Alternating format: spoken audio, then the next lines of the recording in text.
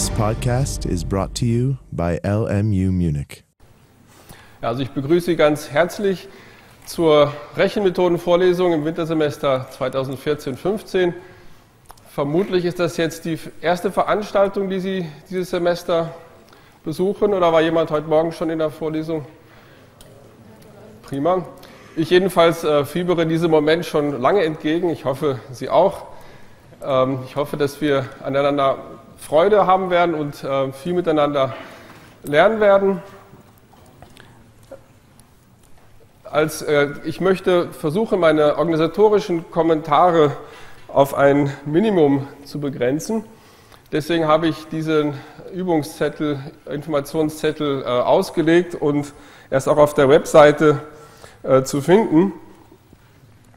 Als allererstes möchte ich Ihnen die Webseite Nummer da ans Herz legen. Das sollten Sie sich notieren, wenn Sie keinen Internetzugang haben sollten, dann sollten Sie sich den bitte baldmöglichst beschaffen, denn die Vorlesung wird komplett über die Homepage laufen. Das heißt, alle relevanten Informationen sind dort erhältlich. Insbesondere gibt es hier, das ist also wie die Homepage aussieht, zum Thema Übung. Da war ich jetzt vorhin und dann hat es, vielleicht ist das, ja, jetzt hat es gerade geklappt.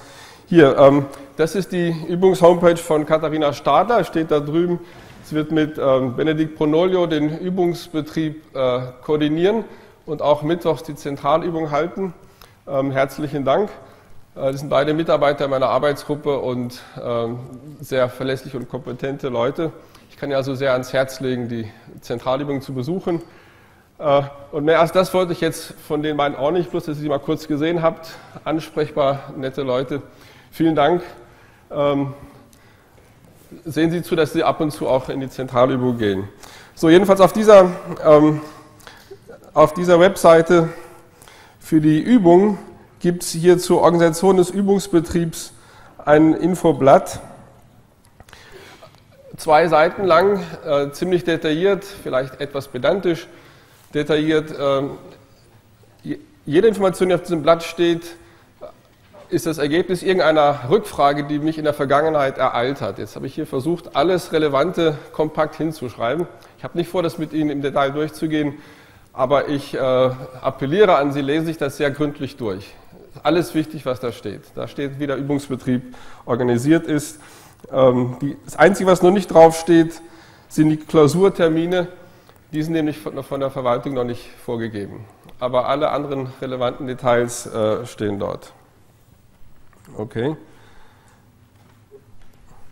So, dann das nächste ganz Wichtige ist, dass ich Ihnen das Passwort für die Vorlesung mitteilen sollte, weil die Übungsblätter und auch die Skripte sind passwortgeschützt. Also wenn Sie sich da auf so ein Blatt runterladen wollen, dann werden Sie um eine ID gefragt. Das wäre in diesem Fall 14T0. T0 ist das alte Kürzel für R. Früher hieß die Vorlesung T0 Rechenmethoden, jetzt heißt sie R Rechenmethoden. Sie werden also gelegentlich ein T0 sehen und das bezieht sich dann darauf. Und das Passwort ist in diesem Jahr Taylor. Nach einem Herrn Taylor, den Sie auch im Laufe der Vorlesungen kennenlernen werden, eine wichtige Rolle gespielt hat in der Funktionentheorie. Okay. Zu diesen Weisheiten habe ich nicht viel zu sagen, außer diese sehr bemerkenswerte Tatsache, dass wenn Sie Physik machen wollen, dann lassen sich die physikalischen Gesetze mathematisch fassen. Dass das so ist, ist nicht selbstverständlich, aber es ist gewissermaßen ein Geschenk der Natur, sonst könnte man sie nicht so gut verstehen. Und deswegen ist eines ihrer Hauptanliegen zu Beginn des Studiums, diese Sprache, nämlich die Mathematik, kennenzulernen. Jetzt ist es so, dass Sie werden auch Mathematikvorlesungen hören. In der Mathematik werden Dinge gründlich bewiesen. Das dauert seine Zeit und muss man auch mit der nötigen Hinwendung machen.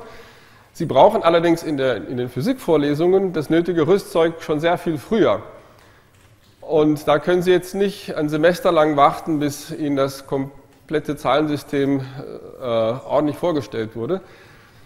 Und deswegen ist diese Rechenmethodenvorlesung eingeführt worden, damit jemand Ihnen möglichst zügig die relevanten Rechenmethoden nahebringt. Allerdings muss man dabei verzichten auf rigorose Beweise. Ich werde nur intuitiv argumentieren und Rezepte anbieten, in der Hoffnung und in der Gewissheit, dass das in der Mathematik dann im Laufe der Monate und Jahre gründlich nachgearbeitet wird. Okay? Also seien Sie nicht irritiert, wenn ich nichts beweise oder wenn ich mich mal schwammig ausdrücke. Das ist bewusst und gewollt. Es ist andererseits auch keine Herabsetzung der Mathematik, wenn man sagt, die sollen ihre Sachen gründlich und langsam machen, wir gehen schnell voran. Nee, im Gegenteil, ich denke, das ist eine sehr gute Arbeitsteilung. Und es hat sich, glaube ich, auch in der Vergangenheit gezeigt, dass die Rechenmethodenvorlesung Ihnen durchaus auch für die Mathematik was bringt, dass Sie da zumindest einordnen können, wozu diese abstrakten Konstruktionen nützlich und sinnvoll sind, wenn man sie hier schon mal in der Anwendung kennengelernt hat.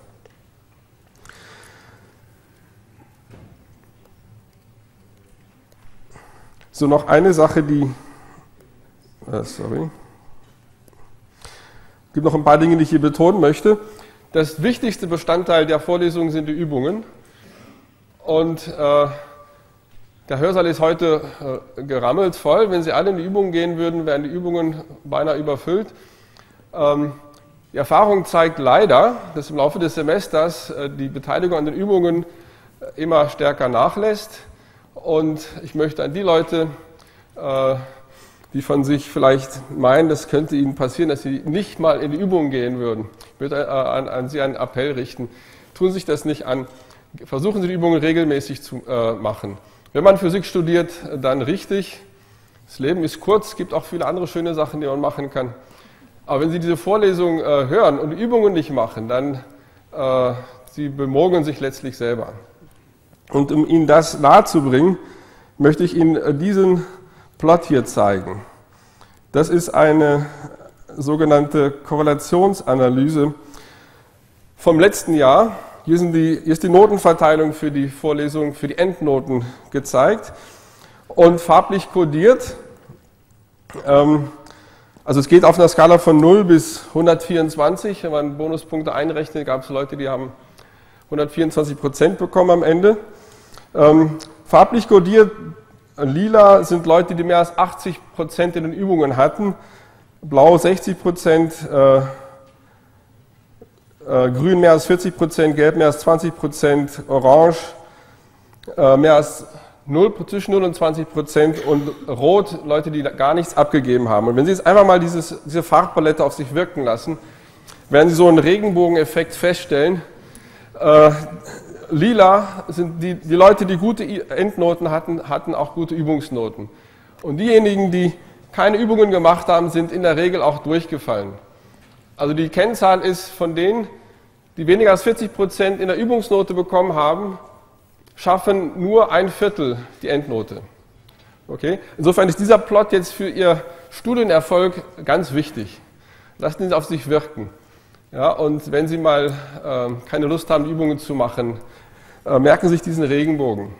Ist wirklich, wirklich, wirklich wichtig. Ich werde es jetzt nicht jedes Mal sagen, aber das ist mein Herzensanliegen, dass Sie die Übungen gründlich machen. Ich weiß, dass sie lang sind und mühsam sind, aber ohne Üben schaffen Sie die Klausur nicht. Meine Klausuren sind anspruchsvoll, kann ich gleich sagen. Ich denke, sie sind fair, aber Sie können nicht einfach da reinspazieren, ohne geübt zu haben.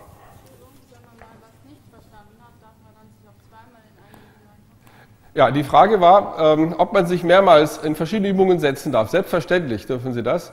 Es gibt Leute, die gehen jede Woche in 2 oder vielleicht sogar 3 Übungen. Das will ich Ihnen jetzt auch nicht zumuten. Aber das Mindeste, was Sie machen sollten, ist aus meiner Sicht jedes Blatt ernsthaft bearbeiten und abgeben. Okay? Es gibt eine Übungspräsenzpflicht und so weiter, wenn Sie Bonuspunkte kriegen wollen. Das steht auf meinem Infozettel. Aber Kernaussage ist einfach, ohne Üben schaffen Sie es nicht. Aber die Übungen machen auch Spaß. Man merkt im Laufe des Semesters, wie das Wissen wächst. Das ist ja das Schöne zu Beginn eines Studiums. Ist die Lernkurve sehr steil. Das heißt, man hat das Gefühl, manchmal vielleicht, dass man nicht mitkommt. Andererseits, das Wissen nimmt auch sehr schnell zu. Später, am Ende des Studiums, flacht sie ab und wenn Sie irgendwann Forschung machen, dann haben Sie das Gefühl, dass Sie ein halbes Jahr lang arbeiten, vor dem Sie etwas dazulernen. Jetzt zu Beginn geht es alles sehr schnell und sehr steil, aber das ist auch was Schönes. Okay, insofern denke ich, die Übungen werden Ihnen Spaß machen. So, Sie dürfen Übungen mit anderen gemeinsam lösen, aber bitte selber was abgeben. Jeder sollte es selber aufschreiben. Okay, so viel habe ich jetzt, also mehr möchte ich jetzt zum Organisatorischen auch nicht sagen. Ich werde in der Pause, nach 45 Minuten etwa mache ich normalerweise eine Pause von so 10 Minuten. Da können Sie mir Fragen stellen zu organisatorischen Dingen. Und im Anschluss heute auch, also dieser Hörsaal steht zur Verfügung ab 4 Uhr, da kommt keine weitere Veranstaltung rein. Und nur aus Interesse gefragt, wer von Ihnen muss 4 Uhr ganz dringend raus? Einige schon. Also ich nehme mir vor, dass ich immer pünktlich Schluss mache. Aber es kann ja dann sein, dass es hinterher noch Fragen gibt. Und wenn ich weiß, dass da noch ein bisschen Zeit besteht, dann kann ich die dann auch noch ansprechen. So, noch zu Terminen 2 Anmerkungen. Diesen Mittwoch und nächsten Mittwoch findet noch keine Zentralübung statt. Mittwochs ist der Zentralübungstermin. Die beginnen erst in der 3. Woche. Aber stattdessen werde ich Zusatzvorlesungen halten, mit dem Hintergrund, dass ich in der letzten Woche des Semesters keinen neuen Stoff mehr machen möchte, sondern nur wiederholen. Und damit ich aber mit meinem Stoff durchkomme, muss ich irgendwo ein bisschen vorarbeiten. Das möchte ich gerne jetzt in den ersten beiden Wochen machen. Der zweite Hintergrund dafür ist, dass Sie in der E1-Vorlesung recht bald ziemlich viele der Begriffe brauchen werden, die ich einführe. Und damit mein Zeitplan gut zusammenpasst zu dem von Herrn Gaub in der E1, hat sich es einfach empfohlen, dass ich in den ersten beiden Wochen jeweils 3 Vorlesungen mache. Also es geht am Mittwoch um 8 Uhr in der Früh los.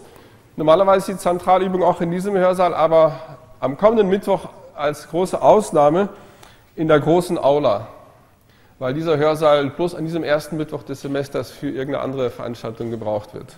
Okay, also bitte um 8 Uhr, 8:15 Uhr in der großen Aula, ansonsten hier. So, habe ich jetzt alles gesagt, was ich dazu sagen wollte? Ich glaube schon. Und dann mache ich mal hier kurz einen